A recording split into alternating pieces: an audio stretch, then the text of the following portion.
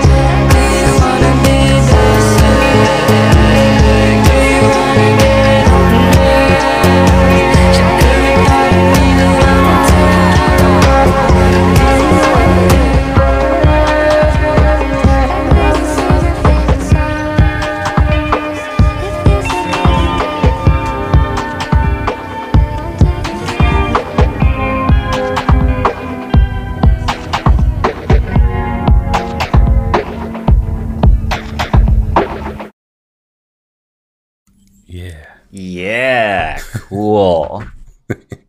This feels distinctly like we're only 3 tracks into this album, and therefore all these tracks are different enough that I think each of them has felt like a departure from the last. But I don't know, this song feels like it creates such a zone for itself. You're like, okay, those first 2 tracks have taken their space and have taken their time.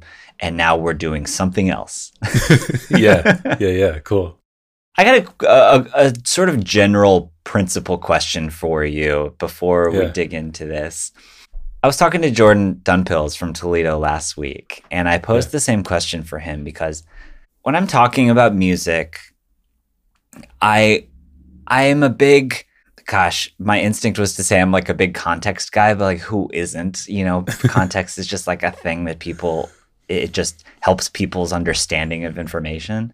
But I tend to make connections through things that I'm already familiar with, vis-a-vis, like in this case, if I'm talking with people about music, I'll tend to say, oh yeah, this reminds me of this other thing, or like, oh, this has got vibes of like this other band that I know, or this one song, or whatever. And that just helps me process. And I feel like in a lot of cases, it helps a conversation keep sparking and moving along.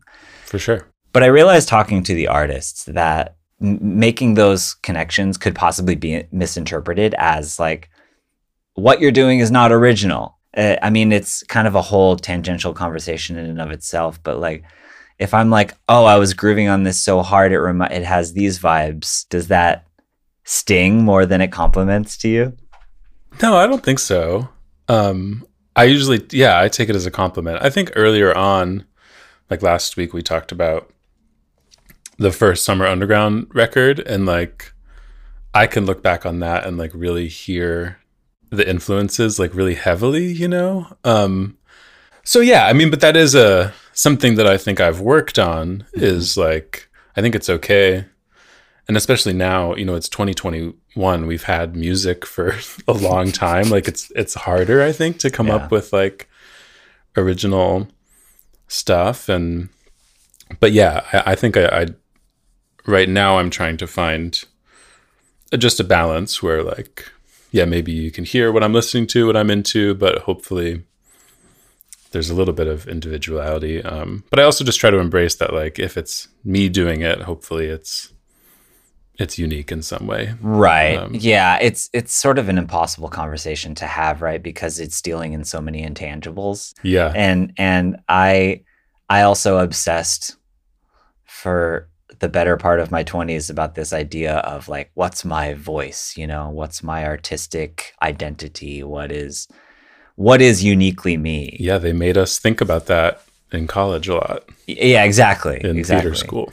I don't think that's something that you can really speak on, you know, anybody for themselves, especially. I mean, there are certain artists who you can sort of speak to, oh, they have this very certain energy that is uniquely theirs that I can sort of frame in these words. But a lot of times it's really more just a conceptual thing. Yeah. Anyway, okay. I just wanted to pick your brain on that question a little bit. But why were you asking? Was there because the first something that the first moments of this song are very like Spandau Ballet to me. Like I don't know that.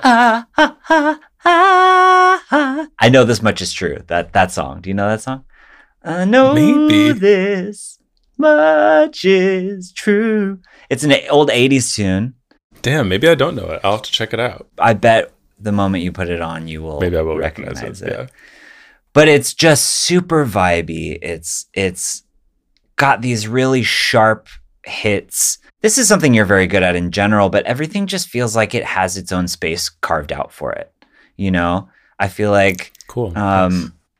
I feel like as opposed to the sort of Phil Spector wall of sound thing, we're very much in a universe where I feel like I can sort of pick all of the different sounds out of the air. I feel like cool. they exist in their own little space, in their own little bubble. Nice, thanks. Yeah, totally. And so it's got like this 80s vibey energy in the beginning, and then as soon as the vocals kick in, it is transformed into pop, just like pop excellence. So I don't know. I don't want to toot your own horn too much without giving you a chance to speak for yourself. What was the conception of the song? Where'd it come from? Yeah, so we talked about how I was just in Logic making sketch after sketch. Yeah. So this was like the third little beat that I started making. It was a lot slower. I think the original tempo is like 104. And I I have that here, which maybe we'll check that out at some point. Yeah. So that was where it was for like, since 2018 or whenever I started. Mm-hmm. And yeah, I had this idea back then that I was going to start another persona named Mollusk. Okay. Which I do have it. There's a young Mollusk out there releasing weird hyperpop music that is me, if you want to Google it. Oh, cool. But Sweet. that was a more recent thing. Yeah. So my decision ultimately was just to start putting everything out under just my regular name and try not to keep making other monikers. Yeah. But I kind of made this under this. I was starting to use like more auto-tune and kind of was stepping into this idea of a persona, of an exaggerated version of myself where I could kind of get away with singing about things that I wasn't used to singing about or whatever. And that was definitely inspired by being in LA, listening to the kinds of music we were listening to, like electronic music and dance music. And yeah, I just kind of had a lot of fun, like coming up with these wild lines. And I liked the idea of whoever's singing has a lot of good stuff going on. They're in this loving, nice relationship, having great sex. Yeah. And then there's also these lines about like wanting to get on the radio and like, a little bit of like frustration about like career stuff. So it was kind of just like this really loose, like illustration of where I was at in that moment, just having fun with all that. I particularly love that passage. Put this shit on the radio. What's a boy got to do to make a music go pro? Want to see a trick or hear a hit? Make pots and pans sound fucking rich. It's so good. and in the context of this like really sexy, assertively sexy song lyrically, it has this energy of this sort of eccentric energy of like two people who are so comfortable and loose with one another that they are having a sexy moment together, and one breaks out to be like, this is a fucking thing that frustrates, what really grinds my gears, and then it's like they're back into it, which I think is it's just a funny tangent to wrap up into a tune. Back to this idea that we keep touching on about sketching out all these tunes in one big old Logic file. When you say sketch out these tunes, like, does that sort of manifest itself in the same way with each tune, or does each sketch, do you use the sketch approach in a different way? Like, is it all sort of beat driven? Yeah. What exactly does a quote unquote sketch on a Logic file mean to you? Yeah. With these, I think it would start with a beat and some chords. I probably started, with the kind of beat thing, and then found those sort of major 7E chords. And then whatever with this song, I don't know exactly why I went so lyric heavy with it, but I just sort of chased that vibe. Did the space sex concept, was that something that you found? Did you start writing and then arrive there? Or did you have that in your brain from line one? I think I had the idea of space sex, or like the joke of space sex, or feeling like you go to outer space when sex is great, in the back of my mind. Yeah. I don't know how that became this song. It just did. It was, just that feeling of like, we're almost there. Like a lot of stuff is going so great. And then like, there's this other area in my life that I wish I could like step into harder as far as like being a musician out here in LA. Mm-hmm. So I think there was a bit of, trying to step into that alternate persona or manifest something. And I was probably improvising a lot with the lyrics. And do you tend to like lay down a track and then let it play over and over when you're doing sort of melodic and lyrical improv, or are you playing on the keys yourself? Yeah, with this album, I was probably listening to the track or the beat I made. Yeah. It depends song to song though. Sure. And project to project. But this I've definitely probably had that beat playing and was improvising ideas, writing down what sounded good, and then like trying to. It's fun with a song like this where there's a lot of text and a lot of rhymes. It becomes like a puzzle trying to like figure out the syllables and everything. That definitely blossoms in the second verse, particularly those internal rhymes and a lot of really slipping. There's such a lyrical rhythm to it as well, you know? Thanks. There's a little Kevin Morby shout out. The album City Music is Oh, okay, for sure. in there randomly. Yeah, Yeah, totally. so like this song is just random. Like it's like just a lot of stuff. Yeah. A day in the life of Mollusk. How long did it exist in its original, i.e., slower iteration before it became this? About 3 years, I think. Probably a few months ago, I was sending this project to friends, getting feedback. My friend Tommy, who I met in high school, who's been a long time friend of mine, I often bounce ideas off of him. And he has really good taste in music and like likes a lot of current music. So when I sent him this project, he was like really excited about it in a way that I was like, oh, cool. Like you really like what I'm doing now. That's awesome. And he gave me a lot of feedback and mixing notes. And a few other friends heard this song and they were like, I don't know if this fits on the project. Like maybe it should be a lot faster. And I was like, oh, I've been working on this for like 3 years. Like it's set. Like how am I going to change this fucking thing? Jesus. But then I got to this place where I felt like the slow version. I was like, this isn't right. I don't know if you ever felt like that, where you work on something for so long and you're just like, it's still not working. Oh, yeah. So I was having some conversation with Tommy and he was like, how fast is it? Because he dabbles in music. And I was like, oh, it's at 104 or whatever. And he was like, try 128. And I was like, put on my pretentious hat. And I was like, well, that would just be ridiculous. And then, and so I exported the mix. Yeah. And then imported it into another Logic file and then used Logic's flex time. They have a couple different algorithms. I think this was the FX one where it pitches up as it speeds up. Mm-hmm. So it doesn't create any artifacts. It's not trying to like stay in the same key. Right. And it just sounded like so wild, and it just like tickled me to like find this new energy in something that I'd been working on for so long. That was like, it just made it all the more bonkers, and it made it just a little more urgent. Yeah. And all the stuff I had crafted rhythmically was just like firing away, and it didn't feel like this lag in the album. It felt like it just like went. And so I was like, wow, this is great. Like I'm going to keep it this way. It's so wild that it's literally just like you didn't piece it apart and increase it bit by bit or increase each track or each stem or whatever. You literally just bounced the whole thing and we're just like, ramp it up.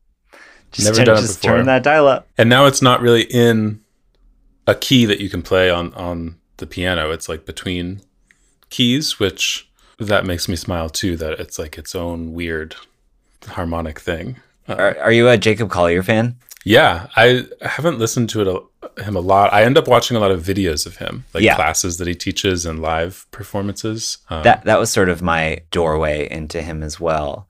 Yeah, and a lot of the time, I mean, he is undeniably a musical genius, right? Like absolute virtuoso. Crazy. A lot of the times on the records, I will say, I'm like, I think you're doing too much, you know, like maybe step off the gas a little bit. Yeah. But if you haven't listened to Jesse Volume 3, his most recent, that has been my favorite project of his by far, because it's the sort of sonic universe that he's experimenting in. And that one is a very minimal one and a very spacious one, and one that's dealing a lot more in electronic textures. And anyways, my point being, he doesn't necessarily have to adhere to, you know, key pitches all the time. So he does a lot of stuff like between semitones, you know. Yeah. And to record whole projects like that is just bonkers to me. Yeah. But there's something to be said, even though it's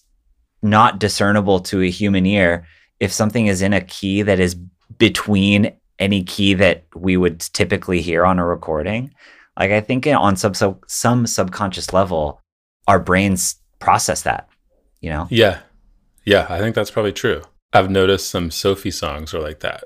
Yeah. Where at the end, I mean, I don't know how that's done. Maybe it was done similar to me, where like you have a mix and you feel like, oh, this could just be a little faster. So then you bump it up. But yeah, there's definitely a cool special vibe to that. And you hear that a lot in older music that was recorded on tape too. Yeah. Sometimes that stuff ends up being between keys because they change the tape speed or something. Right. Can we hear a little bit of that slower space Yeah, sax? here it is.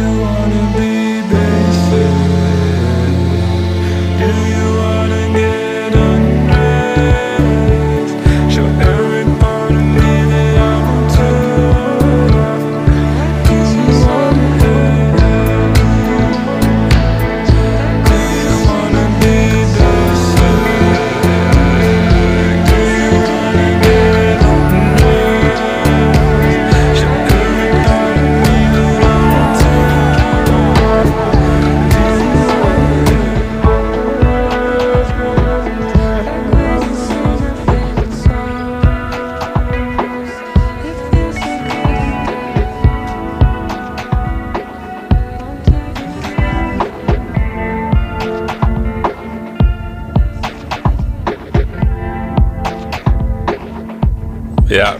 Yeah. Pretty funny. It's like a full minute longer, right? Almost. Yeah. Which is another reason I was happy about speeding it up, was just it happens so much faster. And I've been really thinking about the sequencing of this record and like wanting it to be a tight listen. Yeah. I mean, it used to sound a lot different. It went through so many iterations. I had my friend Brandon, who plays drums on a few songs on the record, played a lot more on this that I ended up taking out because it just didn't work at the higher tempo. Yeah. But yeah, it's hilarious to me to listen to it now, because now it sounds like I slowed it down. Like that doesn't feel like the original. I mean, it's both of these tunes work in their own right. Yeah. They are just astoundingly different listening experiences, even though they have all the same bones. And on the slower version, as soon as the groove starts, you're like, okay, this is where this song lives. Like, this feels really natural. This feels really groovy. Not that the faster version doesn't have that same natural feel, but in the faster version, when you get to the all night, feel all right, love it when you put it on really I feel like that's when my brain clicks into the song and says, oh, this is where this song belongs, right? The song has built up to this point. Whereas in the slower version, that same verse feels like a departure. It's just, it's crazy how this, I mean, it's not a small change. It's a pretty dramatic change, but just changing one component of the tune can really flip the whole thing on its head like that. For sure. I mean, there is something natural about the slow version and then something unnatural about speeding it up. Like maybe someone wouldn't physically play that same swung kind of groove in a bass line, like at that tempo or something. So I do like having that unnatural thing. And I like what it did to my voice too. I like my voice to sound all different types of ways on projects. But I think like we do like high voices as a world. Like, I mean, I love my low voiced people. Like, I love pop singers and rock singers with low vocals. But like, if you look at like the hit songs, it's a lot of people with high voices because I think they just like hit us somehow. So I liked how that ended up too, that it pitched it up. Totally. I've spent most of my adult life denying the fact that I'm probably not a tenor anymore. And I've never had a voice teacher just tell me outright that I am or I'm not. So I feel like my whole 20s was spent in like this total vocal identity crisis. Because there is some subconscious hierarchy. Like, I mean, there are so many like beautifully low voiced people on this earth. And, you know, some of the best vocalists on the earth have low voices. But yeah, there's something in like, I don't know, something in the delivery of a high voice in the pop and rock modicum that just, that seems to be what it leans into. So I hear you. The two notes that I made on the slower version are easier vibes. It's just like a more loungy, luxurious tune. Yeah. And that your voice sounds more like Grant Carey. Yeah.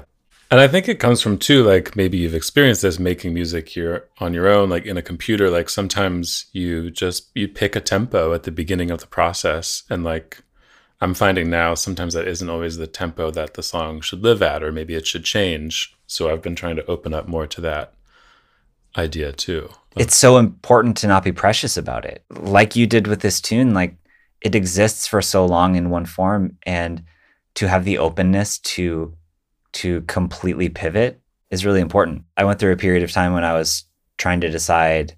I have both Ableton and Logic. I really wanted to use Ableton because we talked about this a little bit actually. I like DM'd you and I was like, help. And and you know, Ableton is like super trendy and like, so I really wanted to try and use it, but I ended up always going back to Logic just because I feel like it has more of an organic feel to it as far as freedom of tempo and things that you can sort of bend and manipulate in much less of a binary way, you know? Yeah. I would like to actually dive into Ableton more. The stuff that I've made on Ableton, I don't know if I fully figured out how to use it correctly, but it was like, it seemed like you could have a bunch of different ideas and then you'd almost like record yourself arranging it in real time. Like that's what I was doing. I was like, oh, play that and then take that out and it was a different experience. Although Logic has now integrated that into its interface with the live loops, right? I think so. Yeah, I haven't broken into that yet. Me neither. But as a person that came from Pro Tools, Logic was like a lot more fun and creative. Yeah. Especially with electronic music and like able to use MIDI easily and all that stuff. So yeah, I've been enjoying my time with Logic for sure. Well, any thoughts on SpaceX before we move on? I don't think so. It's a great tune, Grant. Thanks. It grooves. Oh, I mentioned last episode that I would love to talk about lobby music. Yeah. this song feels like it has the same sort of spiritual energy as Rainbow Sugar, as far as really tapping into a sort of viscerally euphoric, anthemic pop formula. Yeah, I think both projects, Lobby Music and this, came from that mollusk persona place. So yeah, that definitely was trying to step into expressing and using music in new ways for me. Definitely not new ways really, but new ways for me as far as those pop forms, and trying to surprise people and myself. And like we talked about a lot last time, just having fun. Well, I feel like what really stunned me with Lobby Music is I'm going to talk theater shop here. So listeners, if that sort of thing makes you roll your eyes, then I don't know, you have the pause button right in front of you, right? But, we both have a similar background in going through a college program that deals largely in storytelling in all these different ways and approaches and formulas. And I mean, I know that music always sets out to create a sonic universe for itself, and that's one of the beautiful things about music. But for Lobby Music, it seemed so deliberate. With the first notes of that album, we're like stepping into this world, and there's so much sonic painting, there's so much world building within it, and it was such a fun experiment for me in that sense. And then all of a sudden in the middle of it comes this fucking pop rager, with Rainbow Sugar. And it's like, where did this come from? But it totally belongs in the project. Yeah. And so I guess I'm just curious how you feel like the Lobby Music experience has informed how you approach music now, if it has informed it at all. Yeah, I think it was like the first step into this realm that we're talking about. And yeah, I'm trying to think, if I was working on this in 2018, I probably came out as queer to my family around then, and like publicly. I think I was about 26, 27 when I did, and I'm 30 now.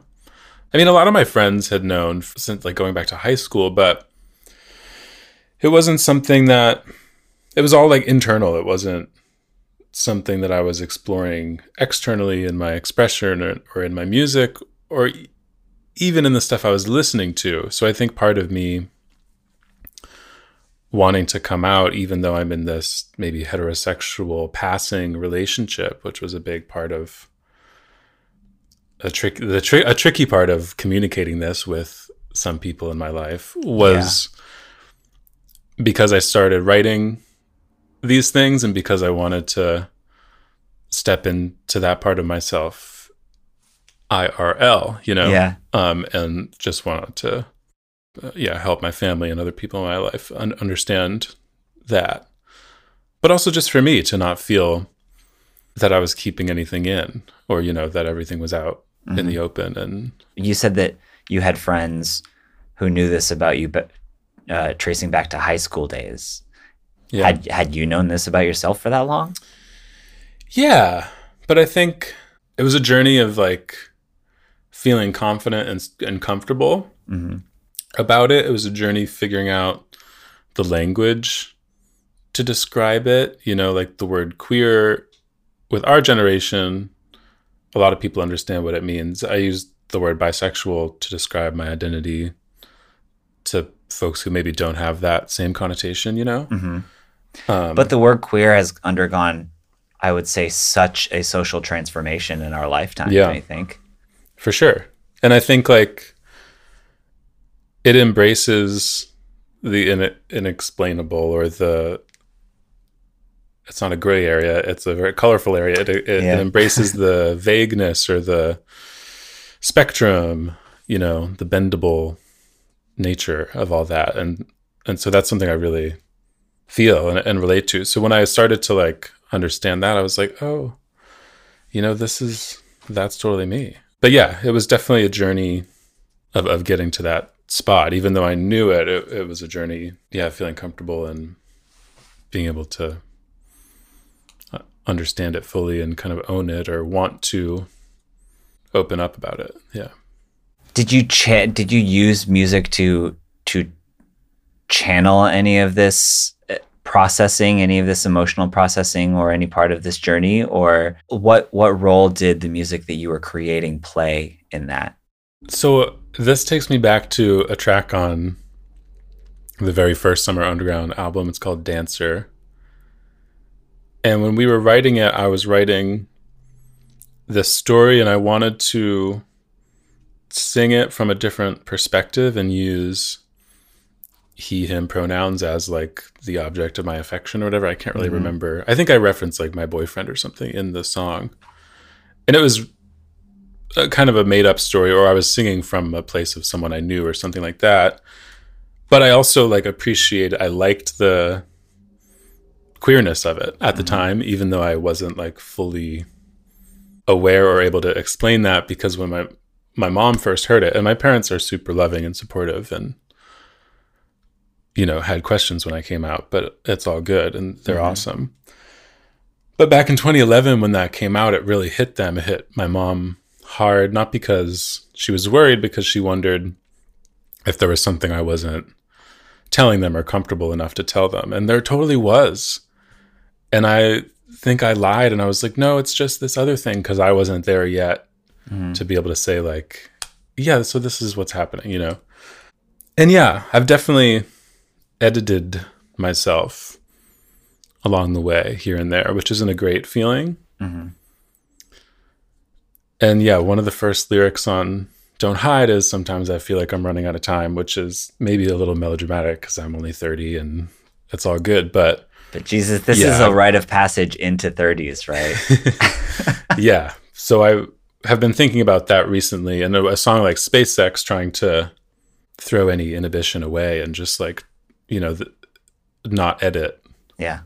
So yeah, I think that's this Future Fright and Lobby Music and like putting out Boys Have Curves too. And a lot of what I'm up to now is exploring those things in my music that I'm finally like ready to explore and dig into and have fun with, that I wasn't so much, or that was more under the surface maybe of older projects. And now it's kind of like, here it is. Here it is. Does the music that you now create hit differently, satisfy in a way that it didn't before? Do you feel a difference in your output now that you are out and now that there isn't this level of self-editing and filtration and holding back? Yeah, I think so. Yeah, I mean, it feels good. Yeah. That's all you can ask for sometimes. Feels good. Yeah. I mean, yeah, I don't know. It's it's hard because it's like, I don't know how conscious all of this stuff is. It is and it isn't. But yeah, looking back on the past couple of years, yeah, I'm happy with it. Yeah. Yeah. Cool. Let's take a little break before we move on to Bend. Awesome. But before we do, I want to introduce an idea that I will revisit for our closing of this episode. Okay? Cool. Because I want to give you a chance to think about it. Because it can be kind of blindsiding if you are at all indecisive, like myself. So the other day, I'm on a text thread with a bunch of friends back in Oregon. And while I was at work and super busy and couldn't check my phone, I missed like 200 text messages in that text thread, wherein they had all decided to make a Spotify playlist with our favorite songs of all time. We get one favorite song of all time. Oh my God. And they had all made their choices. And so I opened up my phone to like, Trevor, you're up, bro. And I'm like, first of all, I can't catch up on 200 text messages. I'm at work and I'm busy.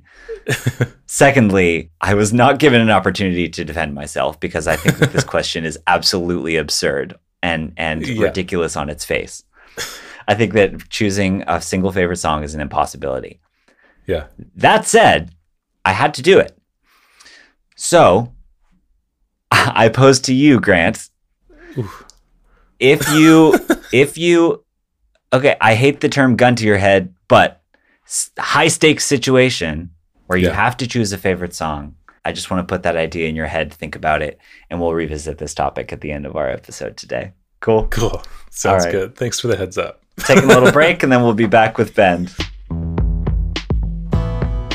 If you're a creator in any capacity, come and be a part of the Imposter Radio Network family. Take a visit to our home base at impradio.net to see what we're all about, and send us a DM at imposter_radio or an email at imp.radiobk@gmail.com to be a part of the conversation. Now, back to the show. Speaking of cool things, let's move on to the next track. Yeah, cool. Give us the lowdown. What's this track all about? This track's called Bend, and it wasn't part of the original Logic sketch session that we've been talking so much about. It was one of 3 late additions. I probably got this together in like February. I sometimes do that at the end of a getting ready to put out a record. I want like to throw something fresh in there, especially with 5 of these songs having been around for, I've been working on them for a few years. Mm-hmm. This song actually I was lying around for years, but in no recorded version. Basically, I kind of felt like I wanted some kind of song between SpaceX and Way Out that got us from this fun, sexy jam to Way Out is kind of about like getting out of this dark, depressed state. Yeah. And finding some light. So as I was listening to the record, I was like, oh, this is a pretty hard turn from like, do you want to fuck to like, I've been looking for a way out of this dark and lonely place. Like, Yeah. So I started thinking, what do I have any songs that could bridge that gap? And I think I wrote this song maybe in Idaho a few years ago. Mm-hmm.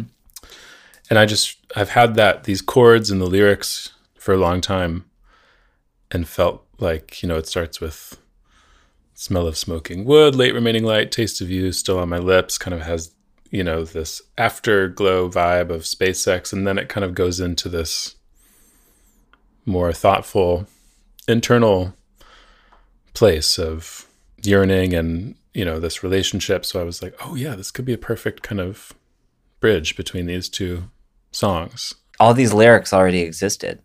It was a full piece. Yeah. For the most part, maybe they were kind of broken up, or maybe sitting down to make this song helped me put some stuff together. And then again, my friend Tommy was listening to it, a demo of it, and the choruses were probably a lot cleaner. You make me want to bend the chorus, you make me want to fuck the beat up. And he was like, well, you have to like do some shit on those words, right? And I was like, yeah, you're right. Then the song really came alive. And I think I was working on it right around the time Sophie died. And that I was so struck and sad by her death and was so bummed by that. Yeah, it was a really shocking. That one hit hard. Just not right. Just like way too random and bizarre freak accident. And like we were talking about how it's hard to make original things. Like that's one of those few people who like is a true pioneer, who like was the first to like make shit sound like that. So I was in that headspace of like being inspired by Sophie's work and kind of trying to go for it in a production sense. So there's a little drum sound at the end during the last chorus that's a little homage to Sophie, the kind of these metallic beat up drums over the you make me want to fuck the beat up. Yeah. So yeah, she was in my head as I was wrapping up the production on this track. Cool. Well, let's listen to it. Cool. Here it is.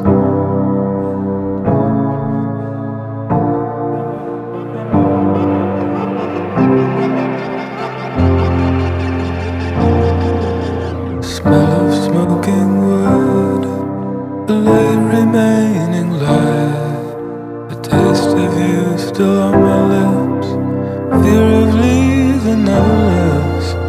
Maybe I could be someone, keep you in my life.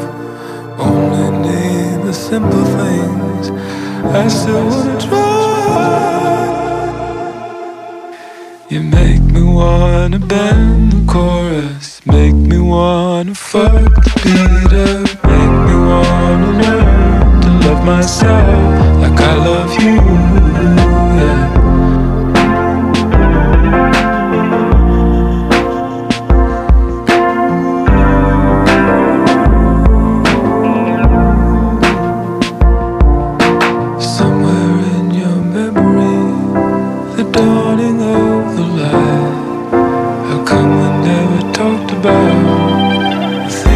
That night felt like I was running through a river in my mind.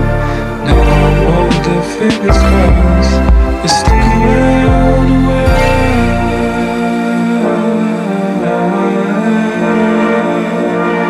You make me wanna bend the chorus, make me wanna fuck the beat up, make me wanna learn to love myself. Love you. Yeah. Shout out to Tommy, man, because I mean, I even had this in my original notes for this song that it feels so, even though that's a strangely jarring moment, both times it occurs in this song, it's just how it has to be. And it is working so well in tandem with the lyrics, and it drops as we spoke of with Space Sex, this dichotomy between what a song is building up to and then where the song lives, right? I feel like once that beat drops, you make me want to learn to love myself like I love you. That feels like, whether or not that was the original thesis of this tune, that beat creates a structure around that idea. Yeah. It allows the song to drop into its universe, and then the verses then become these sort of tangential stream of thought. They're very visceral and text painting, and definitely follow a stream of thought to the final idea. It just creates a really lovely structure to the tune. Thank you. Yeah. I think I had that chorus written down in a notes app, but yeah, it never came alive until like that. I made that production choice and found that beat fuck up to support it. So yeah, that was fun to find this song a home on this record kind of late in the game. It fits so well. It's another happy accident, it seems like. Harmonically too, though, with the fuck the beat up, or melodically, I suppose. Like, did the melody change at all when you incorporated the beat into it, or is that how it existed? Fuck the beat up. Yeah, it's a weird note, isn't it? It's a little half-step thing. But yeah, in and of itself, like the melody also creates sort of a jarring effect. Yeah. That is not expected based on what we have heard in the minute or so leading up to that moment. Yeah. I kind of forgot about that, but that's true. I think I found that in producing and recording the song. I definitely had those lyrics, but those weren't as fully formed as the verses. The verses and that melody and those chords was definitely something I had lying around. And I think maybe I ended up writing Make Me Want to Learn to Love Myself Like I Love You during the production process. That was something I stumbled upon about.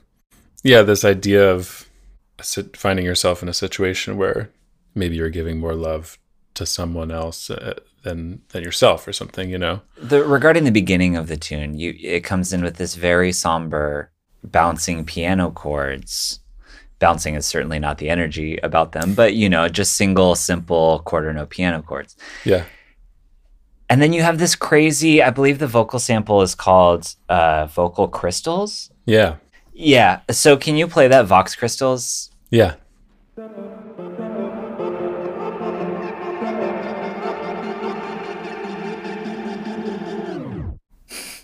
So like what is that? How do you listen to a very simple quarter note piano phrase, and what's the process in thinking something is missing here, or this could use something in addition, and then landing on that? Yeah. So this is another shout out to my friend Tommy Hoffman moment. Yeah, we got to get Tommy on here. Let's talk to Tommy. We could actually. He would love it. Yeah, he had heard this project before some of these late songs I added.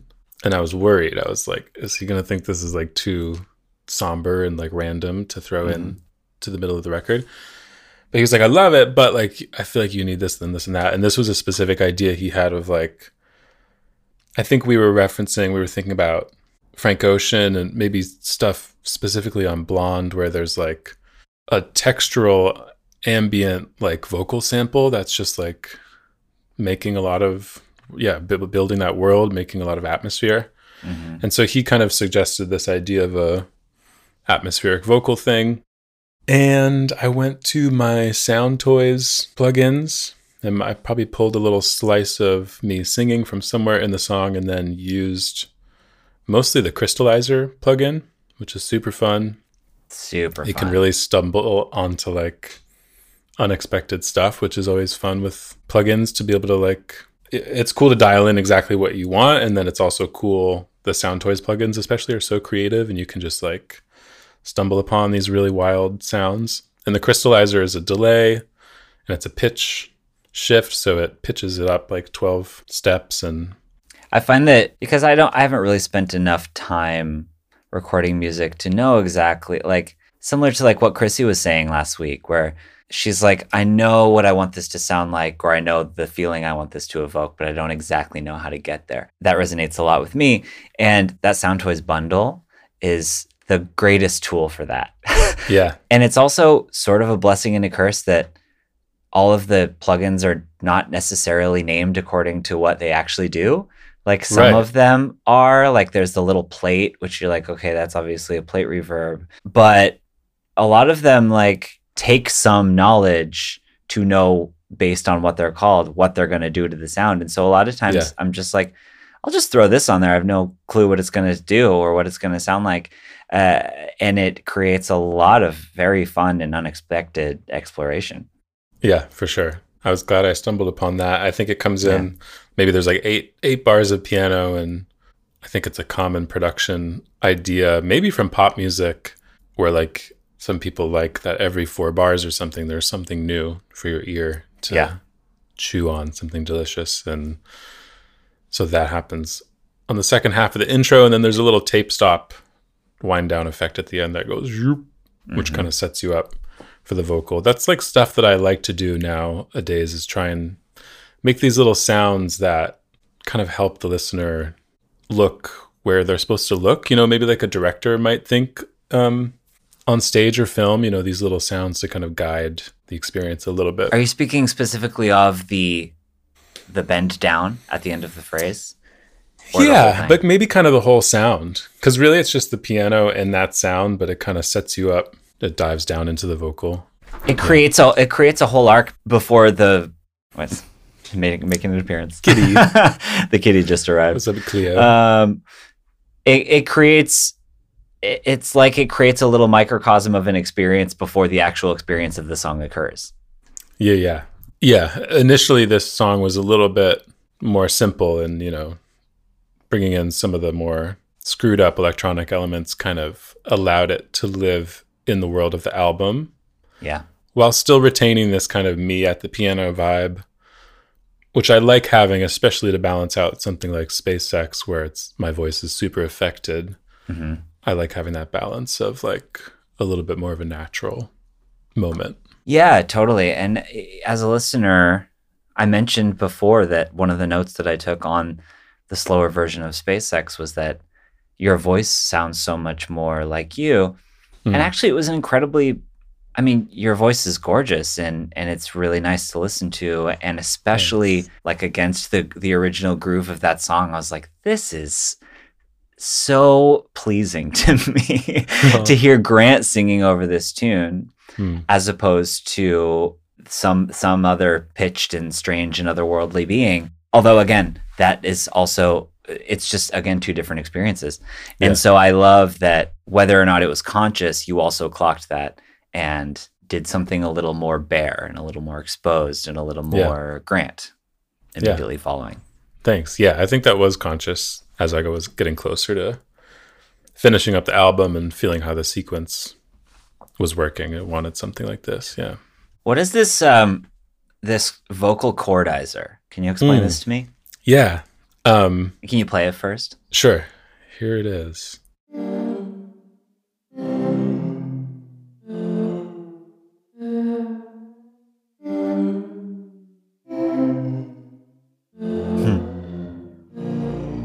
Sounds like something you'd hear in like a haunted fun mirror house or something.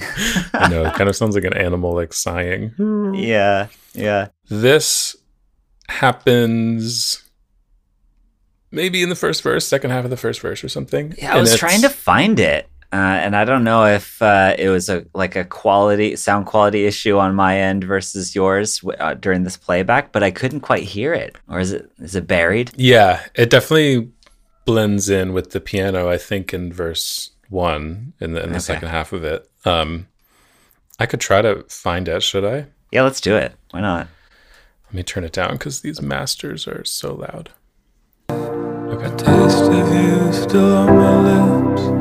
Fear of leaving never lives. Maybe I It's happening here. keep you in my life. Only need You can barely hear it. I still wanna try. But yeah, it's over that section. When you if you were to listen maybe on your end, you could hear it. But yeah, I think it's mimicking what the piano's doing, and it's a detuned sound. But what it is this Logic instrument that I made in the sampler of my voice, some vowel I sang somewhere, and then it maps it out onto the keyboard, and then I can kind of play my voice like a instrument. Chordizer, that's what it's called, I guess, in my files. And then I added that panning, delay, detuned thing. So yeah, I think it just kind of detunes and warbles the general vibe. And then the 808 AST claps. Of course, we've always got to have our drum and bass section. Yeah. Can we hear that real quick? For sure.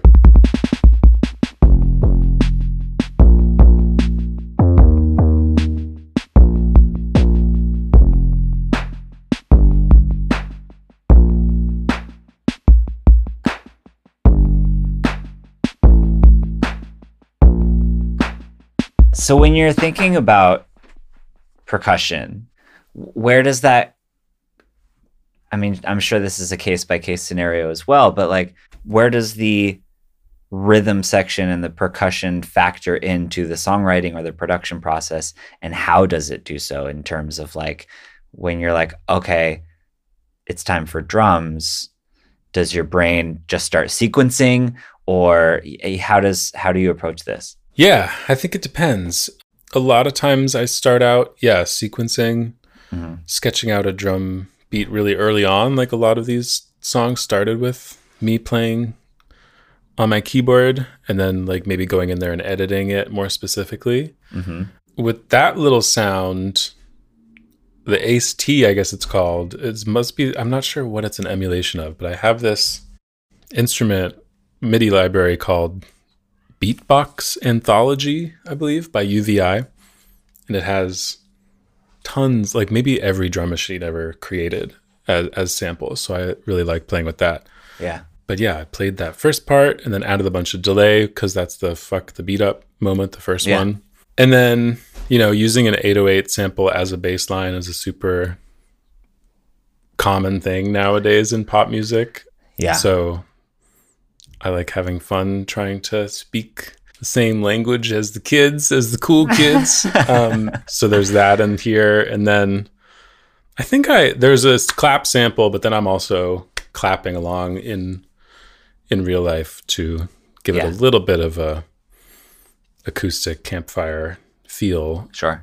Sometimes fake drums sound really good and sometimes they don't. And I've probably put out stuff where they don't sound great. I've been on a journey of how do you get electronic drums sounding really good. Which is still tricky, but yeah, it's also fun to play real drums or get someone to get a real drummer playing drums is like one of the best things. And we got to hear the fucked up drums, right? Yeah. So these are the drums over the second chorus. The last time I say, make me want to fuck the beat up.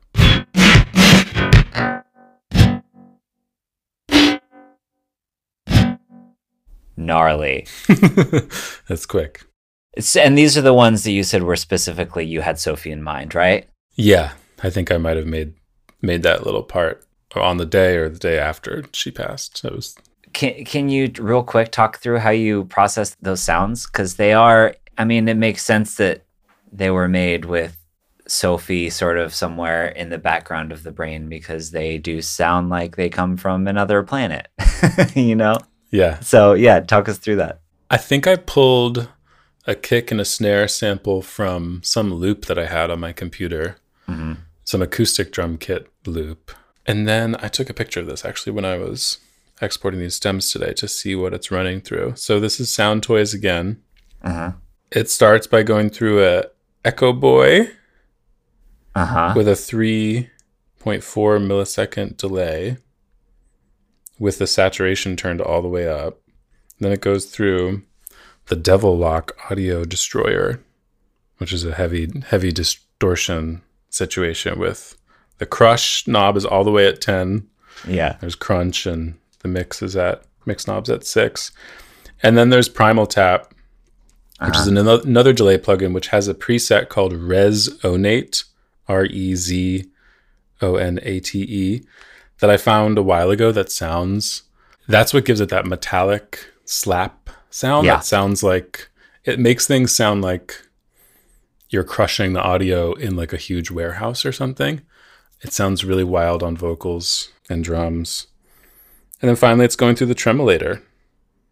It's pulsing on an eighth note. So that's why it kind of also has that wop wop feeling to it. Totally. That's what's up with that shit. I love it. It's so much thought and deliberation goes in, and you know that exists for the last like 10 seconds of the song, you know? Yeah, it's a quick moment. Another real little guy. This is like a minute 50 or something, right? Yeah, something like that. Yeah, get in, get out.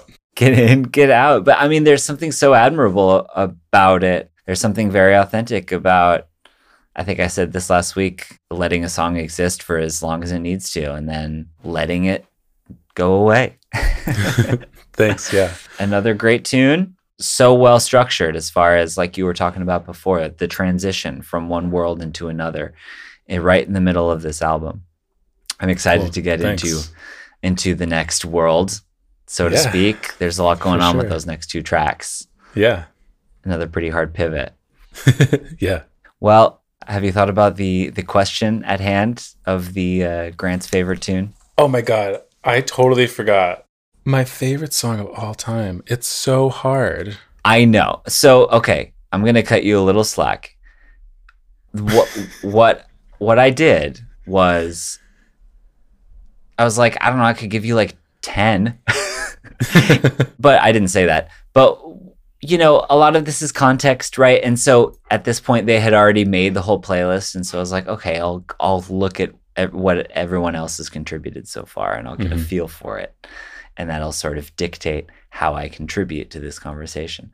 So you don't have that luxury. So how about a top few? In this exact moment, we're not holding you to, you know, this doesn't define Grant Carey, the artist. But in this moment, what do you say? One song that comes to mind when you first asked me is the song Gospel by The National, which is the last song on their album Boxer. And talk about like low voices. When I heard Matt Berninger's voice, I was like, oh my God, like you can have a low voice Right. and like make rock music. And Gospel is one of the most like acoustic, chiller songs on the record. And the lyrics are like, let me come over, I can waste your time, I'm bored. And it's just like this really beautiful, simple picture of a relationship. That's definitely up there. Ooh, what else? I mean, I don't know. I could go on like all day, so it's like hard to pick. Yeah, I hear you. I'll let you off the hook. I may revisit this. Yeah, I can keep thinking about it. What do you think of that Matt Berninger solo album that came out this year? Or I guess it was last year at this point, a few months back. I still need to dig into it. Yeah. I only know a couple songs from it. What's the one More Second? That's a cool one. Is that what it's called? I don't know. One more. I gave it a couple listens, and I quite enjoyed it, but I haven't revisited it since. I did really like his project Elvi. I don't know that one. That he did another. It was like a duo record with, I forget the guy's name, but that was pretty fun. There was like a lot of funny lyrics on that. Interesting production. Cool. Well, Grant, thanks for chatting. Yeah, thank you so much. It's been a great episode 2. Yeah. Halfway home, baby. All right. Awesome. All right, y'all. Take care. We'll see ya. Thanks for listening to another episode of Beyond the Tracks. Quick reminder, if you haven't listened to Grant's new album yet, definitely do so now. If you have listened to Grant's new album, definitely do so again. And of course, do all that stuff you're supposed to do with podcasts. Like, rate, review, subscribe, and submit the music of yourself or somebody you know to be a part of Beyond the Tracks. I will not rest until I've spoken with every independent artist in the universe. Until next week, take it easy.